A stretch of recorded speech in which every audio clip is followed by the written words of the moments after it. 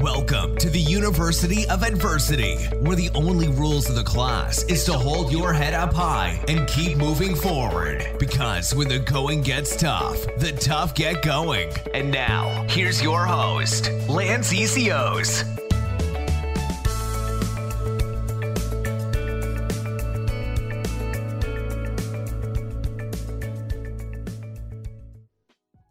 What's up, everybody? Welcome back to University of Adversity. If you're new to the show, welcome. If you're a regular listener, I appreciate you. You guys are awesome. So today's guest is the founder and CEO of Spartan, which is the world's largest obstacle race and endurance brand. He's also a New York Times best-selling author and has written the books Spartan Up, Spartan Fit, and The Spartan Way. He's also got a podcast called Spartan Up, and you can see all the people he's interviewed on YouTube, and he's been doing this for a few years. So he's interviewed the best of the best, as well as created this event that is just become this beast. And it's amazing because we hear about his different entrepreneurial journeys throughout the years. He's been really successful, but then he really had a vision and a goal to create this, and it wasn't easy for him. Here we get into it. He failed a few times, but he just kept at it, and he kept going until eventually it became what he wanted it to become. And that's the message here. It's the resilience. It's the work ethic that you can't quit. You know, people quit before they even when they're so close to something. And we get into a lot of different things about mental toughness and about routine and how important it is to get up early. Lots of stuff, guys. Although we were fighting our own adversity with the technology, we had a little bit of internet problems. We pieced it together, and I think it came out pretty well. So super grateful to have him. We have Joe DeSena joining us. You guys, I'm telling you, this guy is a powerhouse. After this interview, make sure you go check out all his material, and you're going to love it because he's an inspiring guy. He's a real deal, and he's all about teaching his kids how to be mentally tough and how to really understand that life is going to challenge you. So why not be ready for those challenges and start young? So you guys are going to love it. Joe DeSena coming right up. And we're rolling. Joe, welcome to the show, man. Thanks for having me. I'm excited to dive into this, man. I don't know. You've accomplished quite a bit, and there's a lot of stuff here I want to unpack and talk about with your journey and Spartan Race, Spartan Way, all this stuff. Super inspiring, man. And for anybody that has been living under a rock for the last little while and doesn't know who you are, I would love if you could just paint us a little picture, give us a bit of your background, and let us know how you made that transformation from going from the corporate world into this world, and kind of paint the picture for us. Yeah, no problem. A crazy story. I grew up in Queens, New York. I grew up in organized crime capital of the world. You don't get to choose, where you grow up or who your family is. And if you saw the movie Goodfellas, ground zero for that, 4 of the 5 bosses were there. And the only relevance is if you're a young kid, which I was, and my friends were, you immediately aspire to be that. Had I grown up in a neighborhood where there were marathon runners that were winning marathons and getting Mercedes-Benz for winning, then that would be who you wanted, that would be what you would chase. Yeah. But we wanted money, we wanted nice cars, we wanted a reputation, respect, everything that comes along with it, which were not good things. Yeah. So my mom recognized that. My mom finds yoga and meditation and monks and 180 degrees opposite of what was going on in their neighborhood. And she moves my sister and I to Ithaca, New York, and which was more forgiving, more open-minded, more professors, surrounded by universities, and I want to get back. I want to get back to the neighborhood. And they got divorced, and my neighbor, it turns out, was the big boss of the Bonanno crime family, and he sees what's going on in my family, and he invites me to start cleaning his pool before I was a teenager. He's going to pay me $35 a week.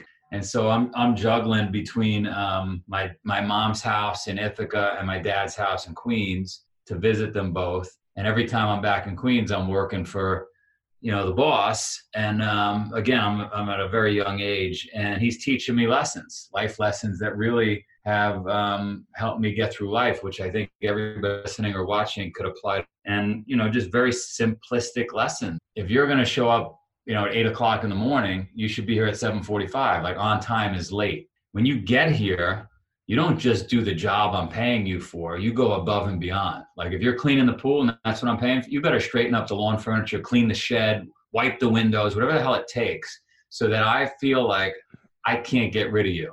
You're unbelievable. I want to recommend you to other people. And then thirdly, he said, don't ever ask for money. He said, the money will come.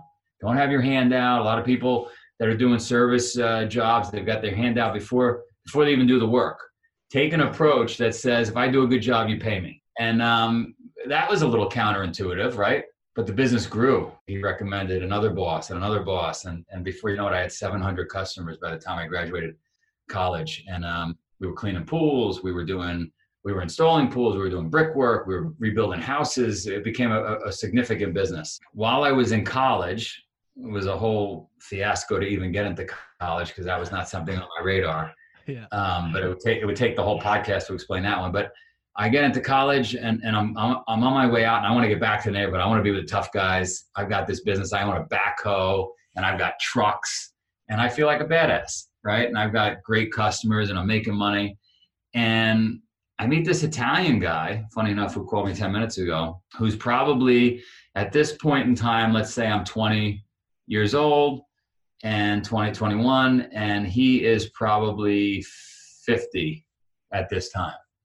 Right. And he says to me, what are you doing when you graduate? And I said, well, I got the business. I'm going back to run the business. And he said, well, why don't you go to Wall Street? And I was like, what am I going to do on Wall Street? Like, I don't know finance. I don't know any of that. Turns out this guy's Italian too. And he takes a liking to me, and he continues to push me. You got to go to Wall Street. You got to go to Wall Street. You've got a fire in your belly. You're extremely aggressive. You've got exactly what would do well on Wall Street, but you're wasting your time on the wrong side of the river. And it's going in one ear and out the other. I get back to the neighborhood, I run my business, and now I'm 21 years old, 22 years old, 23, 24, and he's calling me every month on the month, this guy. Finally, he gives me a stock tip one day. I had never invested in stocks. And I had money because I was running my business. I was 4 years out of school, and he convinces me to buy a ton of stock in this company. And the next day, the company gets taken over. And I made a bunch of money. And I said, holy shit, I got to go to Wall Street. This is unbelievable. So I sold my business. I went to Wall Street. At this point in time, I've completely lost my mother's principles on yoga, meditation, health food, all the stuff she was pushing. I was after money. I was eating just like everybody else was eating. I wasn't really training much. But because I was working outside and mixing cement and doing stuff like that, I was always somewhat fit. I get to Wall Street, very quickly navigate this new industry and realize I could build my own trading firm. From cleaning pools, I know how to do this, right? I'm so stupid, I think I'm smart. So I end up building a firm. I fail at it first, and then I recover, bounce back, I fail forward. Before you know it, we're making real money. I got I sold my pool business to the guys that work for me. And I've taken a giant leap forward. It's a lot of tension, and I'm not feeling healthy. And I run into my mother's sister's son, my first cousin, right around, sometime, I don't know, 97, 98. So he said, so I said, I'm not doing it. He goes, trust me. He goes, it's 130 degrees in the room. It's hardcore. Yeah. It's not like our mother's yoga. It's not a cakewalk, man. It's fucking hard. There's no incense in the living room, no monks. This is going to kick your fucking ass, right? So I was intrigued. So I go, and I'm like, this is great. And so now I'm hook, line, and sinker on Bikram yoga. And I'm feeling good. And now I'm starting to eat. I'm back to my mother's, I'm back to raw fruits and vegetables with it all within a week. I'm a pretty extreme guy. And then the elevator is broken in our building. And I take the stairs, and I run into this guy. He's got no shirt on. He looks like a chiseled Adonis, and he's carrying dumbbells up the stairs. And I meet him. His name's Mike or whatever, and we start talking. And he's like, I'm training in the stairs every day. I do these adventure races. I'm like, what the fuck is an adventure race? So he tells me as we climb the stairs. He says, meet me in the morning in the stairwell. So I start training in the stairs with this guy. He takes me to an adventure race.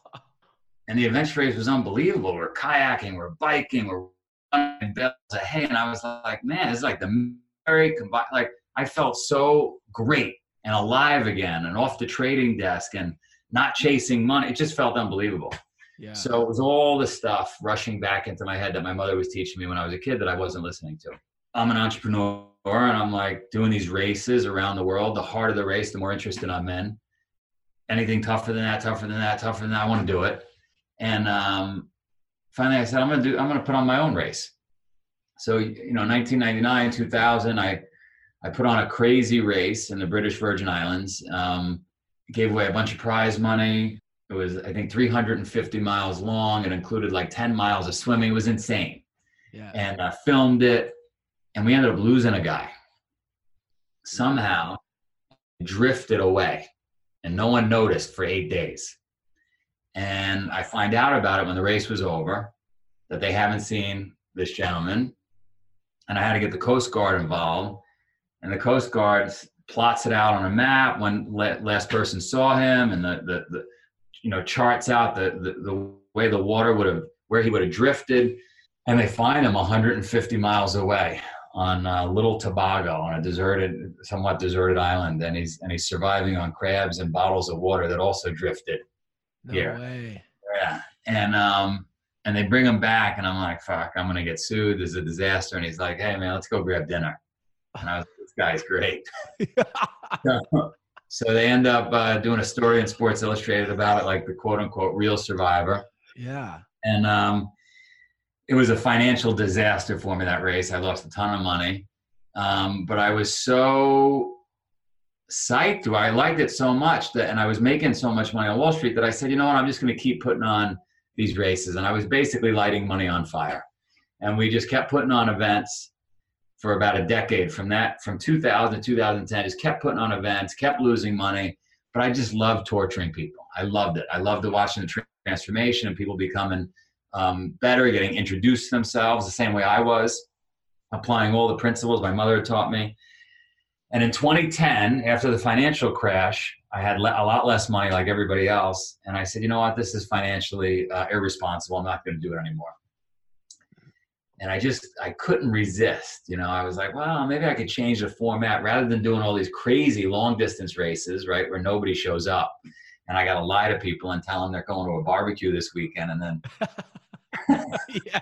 and then somehow getting them to go like hike to the top of the mountain. Yeah. Maybe we'll do like a 3 mile, 8 mile, 13 mile, something a little more attainable. And we'll change the name, because at that point I was calling it Peak. Everything was called Peak and Death Race and crazy shit. And I'll call it Spartan. And I'm only going to invest 50 grand because I've lost millions of dollars over the last decade. 50 grand is all I'm investing in this new venture. This reincarnation of what I've been doing, and if it doesn't work, I'm pulling the ripcord. Well, 50 grand turns into 500, and then it's like I'm on my credit card, 300 grand a month. It was a disaster, financial disaster, and I had dug such a deep hole. I had gone so backwards that I had no choice but to figure out how to succeed at this. Like I begged, borrowed, stole, did whatever I had to do to get this thing to work. And then some investors came in, some friends supported me, some family. And then one day I woke up and the friggin' thing turned and it finally worked. Wow. But I like to say this is a 20-year-old overnight success. I mean, everybody looks at it and it's like, oh, that guy, he created Spartan, worked overnight. Well, kind of, 20 years. Yeah, I was, it's funny that you talk about this, because I was talking about this the other day in a conversation. And when do you know when you're like, fuck, I got to power through this still? Or when is it like, all right, I gotta switch directions, man. This is, because so many times. That's a $50 million question. It's crazy, man, because like some people are, what's the saying, 3 feet from gold, and they don't even push hard enough in the first place. But then somebody goes and goes all in, and it's almost like you eventually fucking win, So a couple of, I'm going to give you some anecdotal evidence to answer that question. So a couple of things, because I've been studying this a lot. People that are successful, people that find the gold, like I did or you did, whoever, right? That you start to believe that just by working hard and persevering through, you're going to find gold again. But that's not always true. Mm-hmm. There just might not be gold there, right? And so you could work forever. So you got to be careful. So it's a good question you asked. So then the next question is, when do you pivot? Like a relationship that's toxic that you're in, and you're like, I'm just going to persevere because every time I persevere, I find gold. So I'll just push through it, right? And so I concluded, this is my opinion, that the time here's how you decide when you're supposed to pivot. It really goes back to what's your purpose. So if you, for example, if you want to be the #1 mountain climber in the world, like that's your goal, like Alex Honnold, right? Yeah. Right? If you're about to summit Everest and a storm rolls in, and if you're the first one up there that day, you've got the gold medal, whatever the thing is, right? You probably go for it because that's your purpose. That's the reason you're on the planet. Yeah.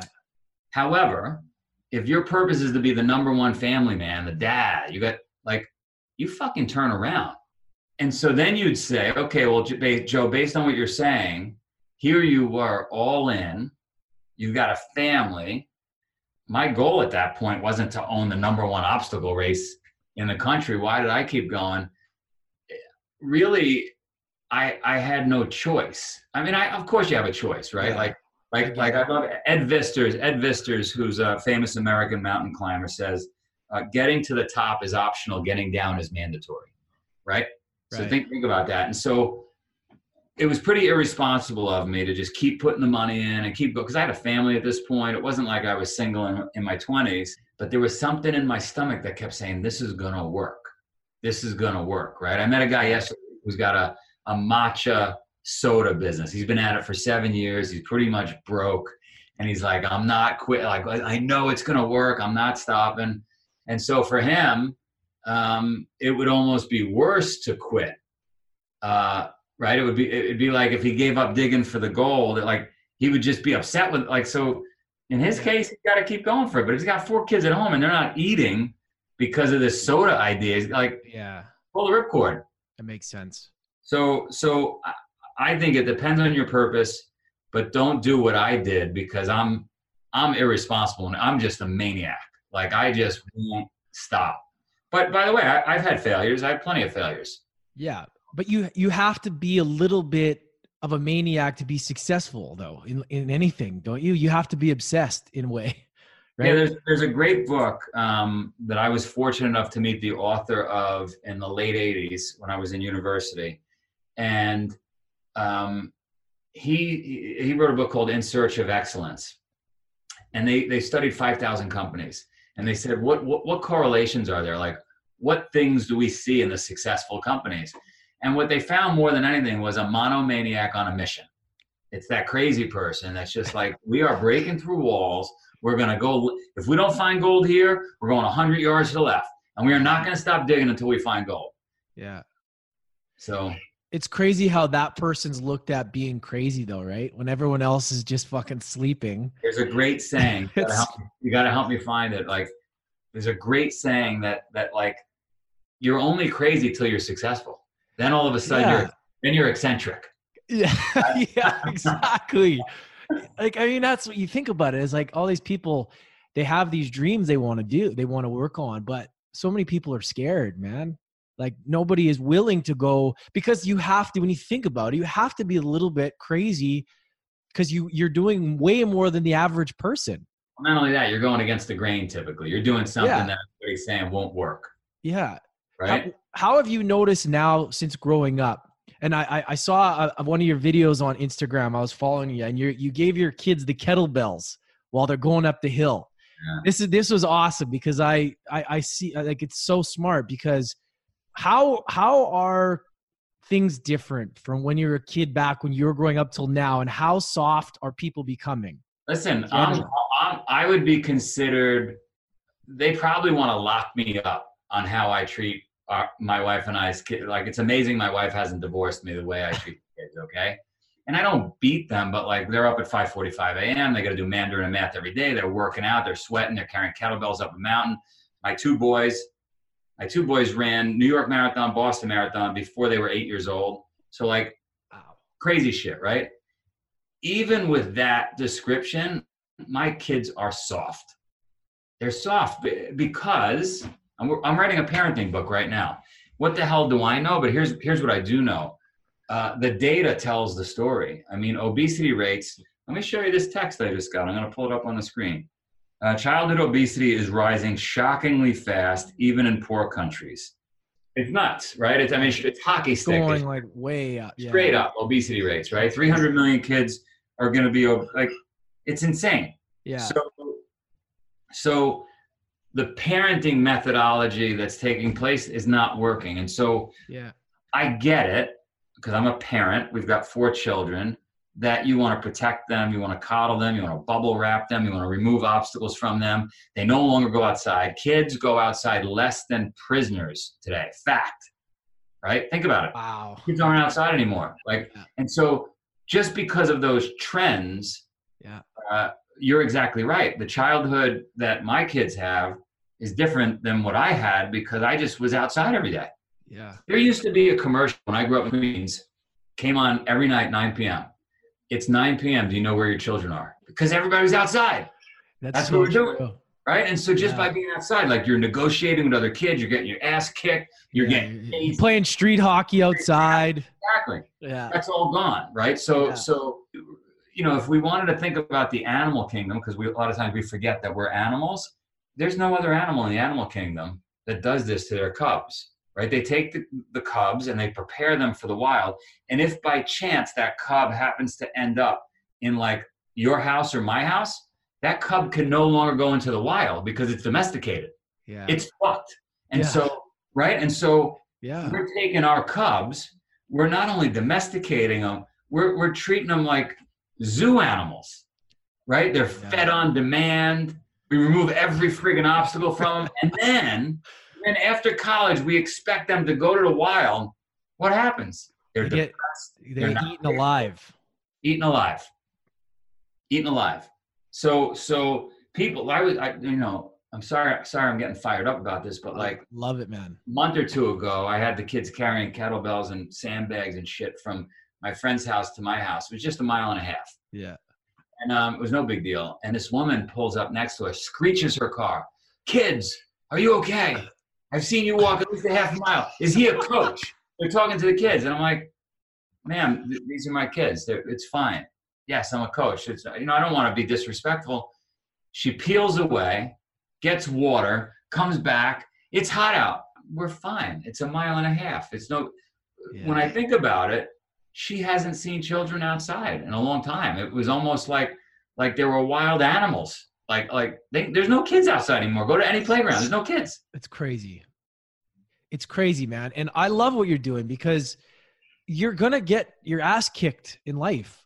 You're going to get your ass kicked. And all you're doing is just developing a little bit of mental toughness. I mean, everything's not easy. And when I grew up, and this is what I want to talk to as well, is that I do think that there's a good balance between like the old school coaching that used to happen. Like I used to play hockey, and it was all fear based, right? It was like, if you don't do this, we're skating lines, we're bag skating till we puke. And things have changed a lot now, where it's like, it's more about, because kids tune that out. How important do you think it is to like have that good kind of balance between kind of keeping the kids motivated, but like not to the point where it's like, back in the day where it's like screaming at them out of fear? Like, what do you think about all that? Scream at them. I mean, I'm learning myself, watching, trying to coach my kids and having other coaches help them. And it's really simple, actually. If there's other kids around, it's easier, because as long as there's a couple of kids hustling, then the other ones just get pulled along with it. And if you ever saw the movie Hoosiers, what you got to do as a coach is simply remove the bad apple. You're out. Yeah. That's it. Like, you're out. Now you're going to sit on the sidelines and watch and wish that you were playing or practicing, because this is a privilege what we're doing here.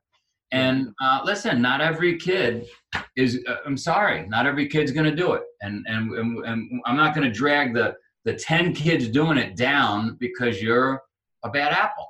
Yeah. So get your shit together, screw your head on straight, because we're building champions here. Yeah, man.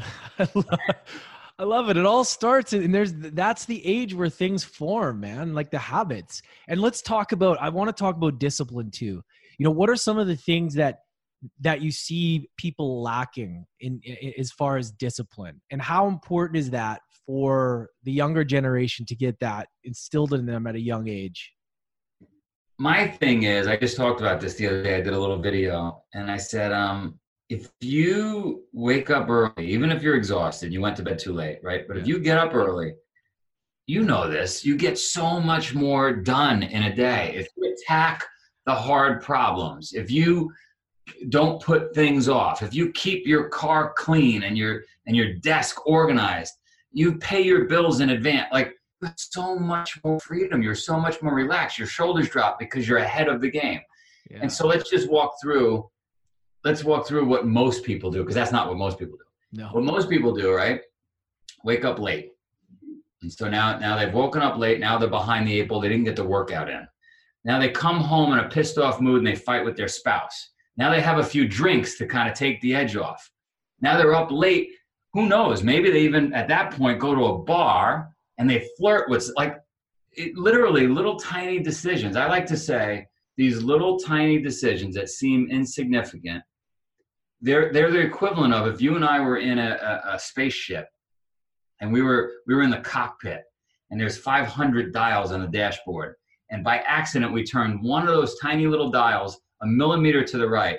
That's like an insignificant little decision. Like, who cares if I woke up 10 minutes late, right? Little decision, except you end up on the wrong fucking planet in the spaceship. That little turn puts you on the wrong planet, right? So those little decisions change the whole game. So people think, my wife thinks I'm like crazy, I'm maniacal about all these little things, but like I ran my own business for 40 years now. I would get home in that first business at 11 o'clock at night and I was exhausted. We've been going since 5 a.m. And I don't want to clean out the truck. And I don't want to restock the shelves. And I don't want to do my billing. But if I don't do it then, the next morning, what happens? The truck's not stocked. I drove 45 minutes to a job site. I don't have the shit on the truck that I need. The customer's pissed off. Customer's not paying me. They're telling somebody else that we suck as a company. So like, fuck, it's 11 o'clock at night. I got to do the work. Yeah. And if I do the work and I wake up early in the morning, I get the job done, I get paid, and everything flows nicely. I noticed that too. And you get up even if you have a shitty sleep, you get up at, like, man, I was testing it 4:35 in the morning. You're building that mental checklist, like making your bed, done. You know, if you practice gratitude or meditate, done. And you're taking control of the day instead of the day taking control of you. Yeah, it's always better, like when you wake up early and you can actually just to start to tick those things off, like the simple things. I've tried, making the bed, Tim Ferriss style, all those little mental checklist, meditation, gratitude, before you turn your phone on, before you get dialed into the matrix. Otherwise, the day takes control of you and you're just chasing your tail. I've noticed it so many times. Sleep in a little bit, hit that snooze button, and then it's like, oh man, I'm already like frazzled. And then you get the email that drives you nuts, and it just all spirals out of control. It's not just the day that spirals out of, like I said, it leads into a spiral out of control week, which leads out to a bad month, to a bad year. You don't get the results you want. Yeah. So the other thing that your audience should pay attention to that's really powerful is notice the distractions. So here's what I learned is we want to avoid, every human being wants to avoid discomfort. Yeah. So you're up in the morning early and you're going to make a charge towards success. You listen to this podcast and you're like, I'm getting after it. Yeah. And you get up in the morning and you're getting ready to meditate and work out and do all this stuff. And your mind is I got to check my phone. Yeah. Oh, I got to go do that. I got to walk the dog. What your mind is doing, and it's important to be aware of this, what your mind is doing is saying, don't do the work. That's uncomfortable. And let's go do something else. But you don't even know that's happening. It's happening subconsciously, right? And so just pay attention, because when it happens, say, oh, no, you're not going to trick me. I'm getting my work done. I'm not really hungry right now. What are you talking about? Sometimes you're running, right? You're in the middle of a run and you're like, I got to stop running and walk. Or no, you don't. Says who? Your mind is the inner bitch. Yeah. So you just got to pay attention to that, because all day long, every day, your mind is going to is going to throw these little curveballs at you that are helping you avoid discomfort, which is really ancient wiring to protect us. Yeah. Right? To not put our hand on the stove, to not get eaten by a fucking pterodactyl. Yeah. How has all that stuff helped you with the writing as well, man? Because you know, getting fit, you know, physically is one thing, and being able to be on top of your game, but then being able to like hone in and to be able to focus to write is like, you know, they're so different. How has all that, would you say that it's the discipline aspect of it? Or I would say discipline's a non-negotiable. Yeah. So it's just non-negotiable. And the way you tackle that, if you're confused out there, you feel like stop and never say that again. Because none of us are disciplined and none of us are motivated, right? But we changed the narrative and we said, we are disciplined and we are motivated. And so just change the narrative. Number two, I would say the brain that does the writing you just asked about lives inside of the body. And so if the body is sweating every morning and it's healthy and it's doing all the things, well, then the brain is going to be healthy. I mean, you know those old jars that the scientists and the doctors would have where the brain is sitting in the floating liquid, right? Do you want that liquid to be like black, or do you want the liquid to be clear? And so like our body is really just water. And so if you fill it with fucking French fries and chocolate cake and all kinds of shit, and then you turn the pump off, our heart, and you don't clean the filter, what do you expect? That liquid's going to be black. Yeah. And the brain's not going to be functioning at its peak level. So I don't know. For me, I'm disciplined and I'm motivated, and I'm just going to keep telling myself that so that I remain that way. And I'm going to sweat every morning, and I'm going to take an ice cold shower. And I've been taking cold showers for long before Wim Hof was even talking about cold fucking water. And I'm just going to do the work. Yeah. That's it. I do the work. Yeah, and there's no shortcuts, right? I love that. It's like we all have that monkey brain, and we all want to be lazy. Yeah. And I love that. It's just stop telling yourself, you guys, stop being lazy fucks. You know, like take control of it. Take control. Turn around and by the way, don't just tell yourself. Tell everybody. Yeah. Now you're on the hook. So you've been doing the podcast game for a while, YouTube. You've interviewed tons of people. And I'm not going to ask you who your favorite is, but who has impacted you? Like, who have you been like, fuck, this guy's a beast, or this guy is smart, or, you know, there's a couple that jump out. Dan Pena, P-E-N-A. So two people, Barry Hearns, Dan Pena, both animals. They'll cut off your head and shit down your neck. Is there, like, these guys are fucking animals. And, they're both in the UK. I met Barry Hearns. You never hear him on any interviews anywhere. I met him randomly. I was giving a speech somewhere, and he was in the room. And I was listening. I was like, I grabbed somebody's camera and I did a podcast with him. He was so unbelievable. Yeah. Wow. So those two guys really were unbelievable. There's tons of women. I mean, I've done so many podcasts. Yeah, I saw you've interviewed everybody. You've interviewed the best. Have you met David Goggins? He's a fucking animal too. I know David well before this game. We we would be at races together. I'd be racing, he'd be racing. We know each other from another time. Wow. Yeah, he's I remember hearing him back in the day, like way back with Rogan, and like before he became massive. But like that guy is just, you know, what are the similarities between these beasts? Is it just like being like how you have to be borderline crazy as well though to get to those results, right? I mean, what are the things the similarities? Is it just discipline, or what else? First of all, it's important for everybody listening. If you could run 100 miles, 200 miles, 300 miles, whatever, it's not that hard. Like we are designed to chase down food. Like we chase down a deer till the deer gets exhausted. So like, I would argue it's harder to sit in an office all day and type and be on health. Like that's harder than doing what the human body was designed to do, which is hike and walk. Like it's no big deal. Great point. It seems out of reach and untouchable and like superhuman. And I love to pat myself on the back and say, I did all these unbelievable endurance feats, but like, just fucking like, come on. Can you imagine being Lewis and Clark? Like, I don't know. You're Canadian, so Shackleton. I don't know. Give me some explorer from Canada that Wayne Gretzky, man. Wayne Gretzky, but like if he skated across the Arctic, then I would say. But you get my point. Like, yeah, I get it. Yeah. I mean, it's not running a couple hundred miles. Give me a break. Can you imagine? It's the 1800s. Yeah. You come over my house and you're like, hey, we're going out to the West Coast because there's gold. Yeah. So we saddle up a couple of horses. You get your wife, I get my wife. Maybe we even grab grandma, right? Yeah. And we start taking our horse and carriage across the country. And along the way, there's a snowstorm. We break a wooden wheel. Grandma dies. Your wife gives birth. Like, that's fucking endurance. Yeah.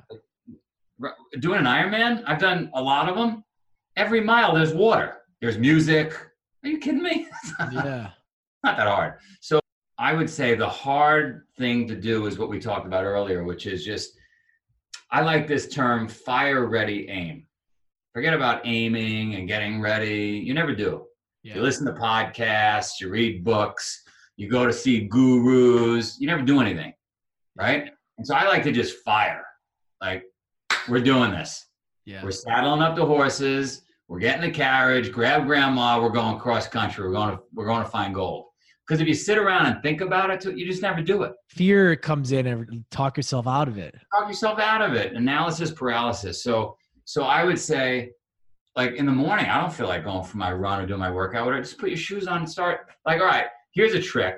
It's a great trick. A lot of Olympians use this, which is, I don't feel like doing it. I know I got to run 10 miles. I'm just going to do a half mile. Once you go a half mile, you're like, fuck it, I'll go a mile. Yeah. And you do 2 miles, right? And then before you know it, I'm not going to go home and only do 2. I might as well get the 10 done. Yeah, it's so true, man. How we talk ourselves into that kind of stuff. Yeah. So you know, it's that old adage, just get started. So I like to fire, then get ready, and then aim. Yeah, and it's crazy how just this small period of time, how we've developed this lazy habit of like we're learning helplessness. It's crazy, man. And that was it's just been such a short period of time. You can't even read a map anymore. Yeah. Yeah, right? I know, man. It's nuts. You don't even spell anymore because of autocorrect. You don't remember phone numbers anymore? There's like I used to have 700 phone numbers in my head. Yeah. You know, in the UK, they have something now called bed warming. Okay? Jesus. So you know you're going to be home at 7 p.m., right? And you're like, well, I don't want to get into a cold bed. So somebody goes to your house, lays in your bed for a half hour, gets it warm, and then leaves. In New York City, they have people you can hire to talk to your children, to negotiate with them on how to use their phones and not to use it too much so that you don't even have to get uncomfortable talking to your kid. So what do you think about all of this technology right now? Because obviously there's a lot of good to it because, you know, we can have these conversations and inspire a lot of people and do a lot of cool shit. But like, obviously there's a hindrance too, right? In the social aspect of things. Like, what are your thoughts on it and where it's going? I got to tell you, I was really fortunate. My wife and I bought a farm up in Vermont where this whole thing started. And I got a little taste of like chopping wood and having cows and chickens and stuff.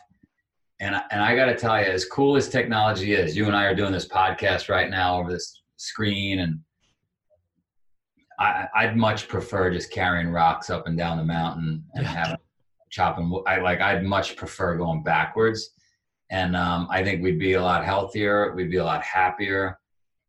Obviously, it's got, you know, there's tremendous advancements in health and wellness. But if you look at the numbers, we're not seeing any results. It's going the wrong way. And the reason it's going the wrong way is because everything we talked about, which is people are learning helplessness. They have to do less. I mean, you don't have to leave your house. I took my kids on a big hike in the woods in Vermont, and they wanted to call a pizza delivery. Right? Because they don't know, right? They know, like, So I think, look, if I had my way, everybody would be up at 5 a.m., mandatory, you know, 30, 50, 100 burpees. Lights would be out at 8 p.m. There'd be no devices. We'd all chop wood for heat. I think the world would be a better place, but I'm a Flintstone. Oh, I love it, man. What are some of the things that the leaders out there that you see are frequently, making mistakes with, or that kind of drive you nuts? The biggest thing that drives me nuts is when people say, Joe, let them be children, especially to my kids. Yeah. Like your methodology for taking care of our children is not working because of the numbers we talked about. Yeah. Number one. Number two, this whole coddle, like at universities, they have crying rooms now. If you're upset, you go like it's fucking ridiculous. In the office environments, everybody's got to be coddled and protected, and lawsuits they're worried about. And they don't even know it. I turn the elevator off in our office building so people can't take the elevator. They got to take the stairs, right? And so maybe that's not legally sound or whatever, but like I think we need to kick people in the ass a bit. I spent time at Google, at Facebook, at LinkedIn, Twitter, and do like corporate talks and like these are advanced companies with lots of money, and these corporate wellness programs are all failing. There's no corporate like there's candy everywhere. There's fucking ridiculous. You want corporate wellness? I put the parking lot 4 miles from the fucking office. Make everybody walk. Yeah. Right? No elevators, no escalators. Now, obviously, if there's a handicap or whatever, work that out too. But I got handicapped people come out to races. I got a guy with one arm does the races. Like, so, way too soft.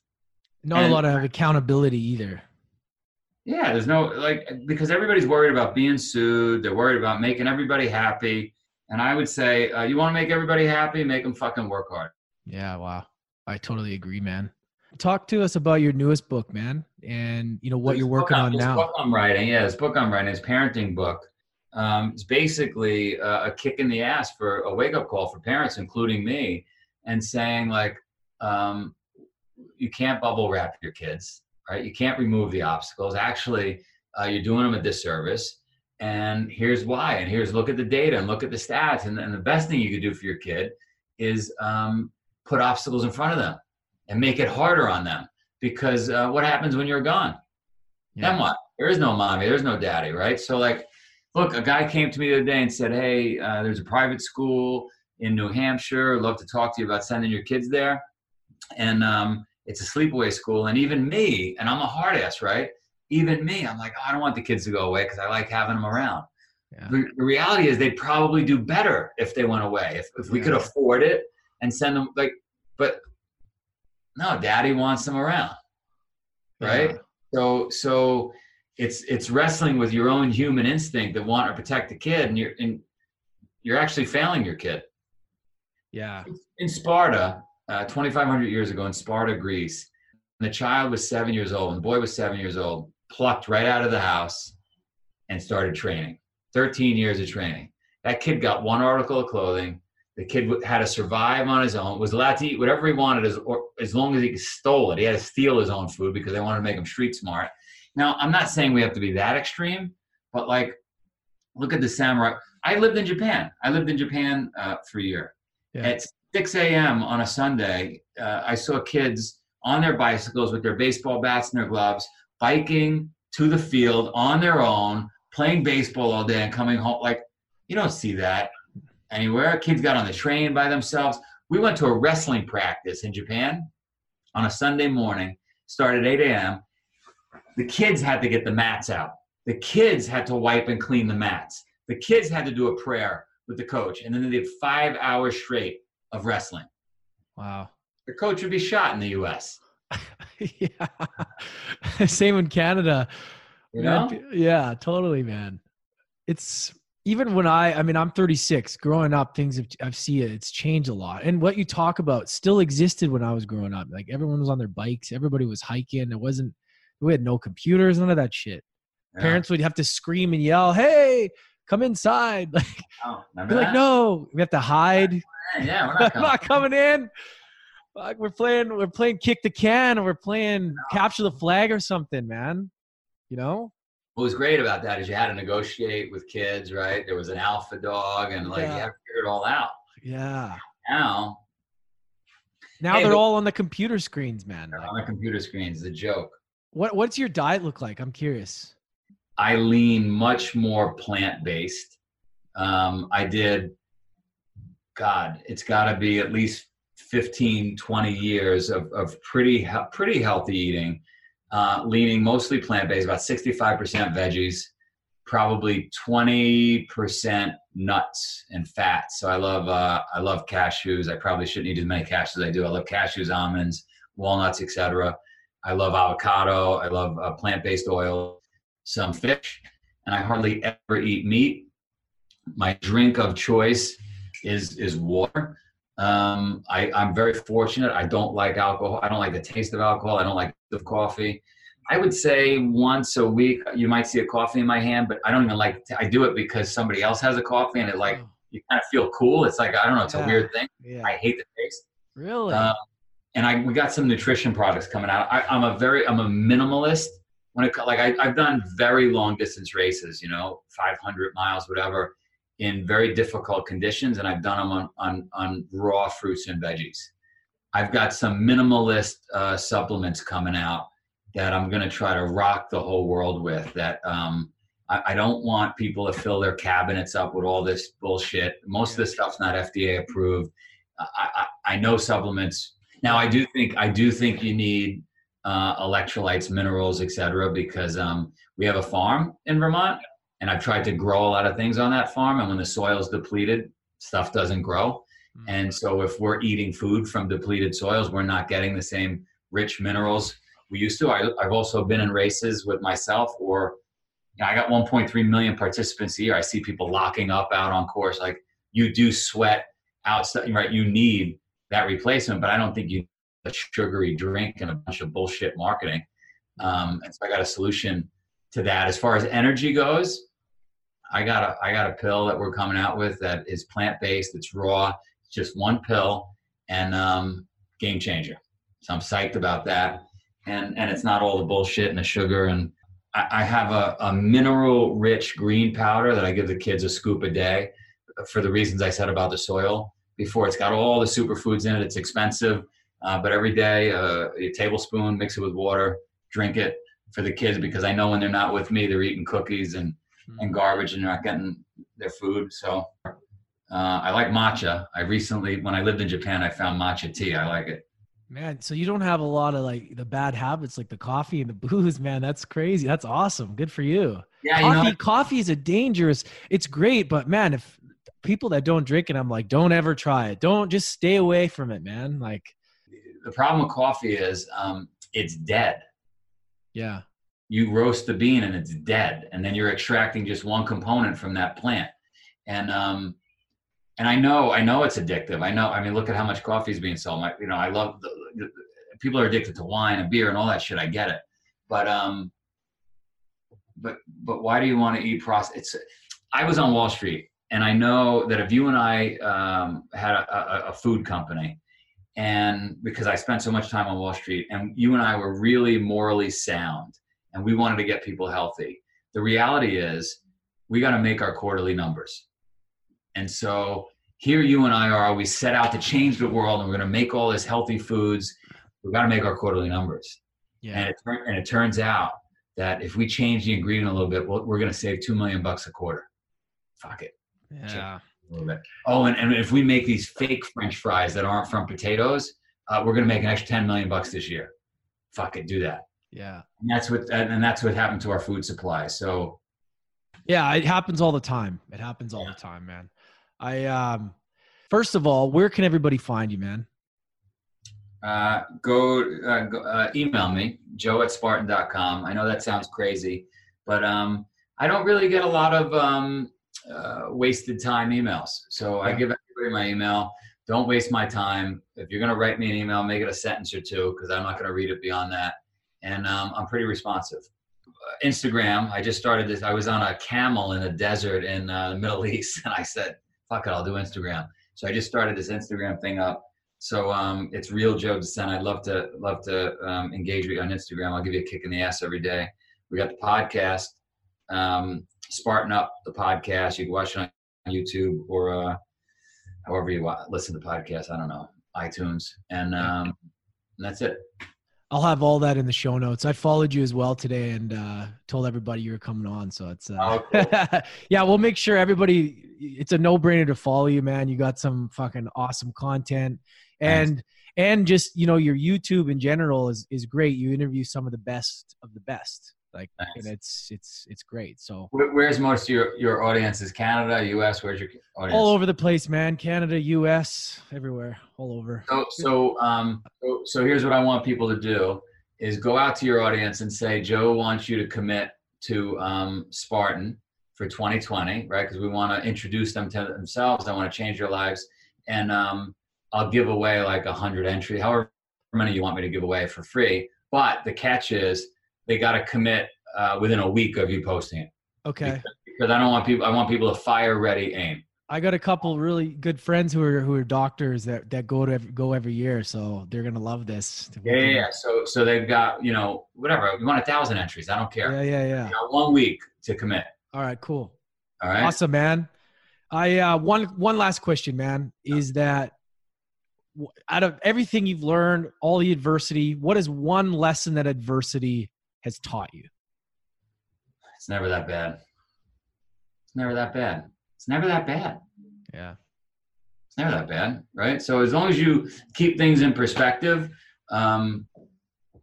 is it really ever that like I got a friend who's going to jail in 2 weeks, and this was a very, very prominent guy. He made a silly, stupid mistake that you guys would laugh at.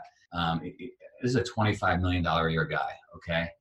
And you know, you could see he's a little rattled. I mean, he lost his career, and I said, dude, you're not missing a leg, not missing an arm. And it really resonated with him. And so I say to myself, I saw a lot of people die when I was young. Most of my family's dead. Have your wife or your husband drop you off 40 miles from your house without money and fucking get home. You'll never complain about anything again. That's so true. It's all perspective, man. All perspective. Fuck. Bro, thank you so much for coming on and hanging out with us, man. This was awesome. You're awesome. I appreciate you, dude. Have an amazing day. We'll make sure I have everything posted in the show notes for them to check you out, brother. Thanks, everybody. I hope you got value out of that. I love that conversation. Make sure to check out Joe on all platforms. We'll have everything in the show notes. I appreciate you guys. Have an amazing day. We'll catch you next time. You just finished another class at the University of Adversity. Don't forget to hit that subscribe button and tune in again next time for more life lessons with Lance ECOs.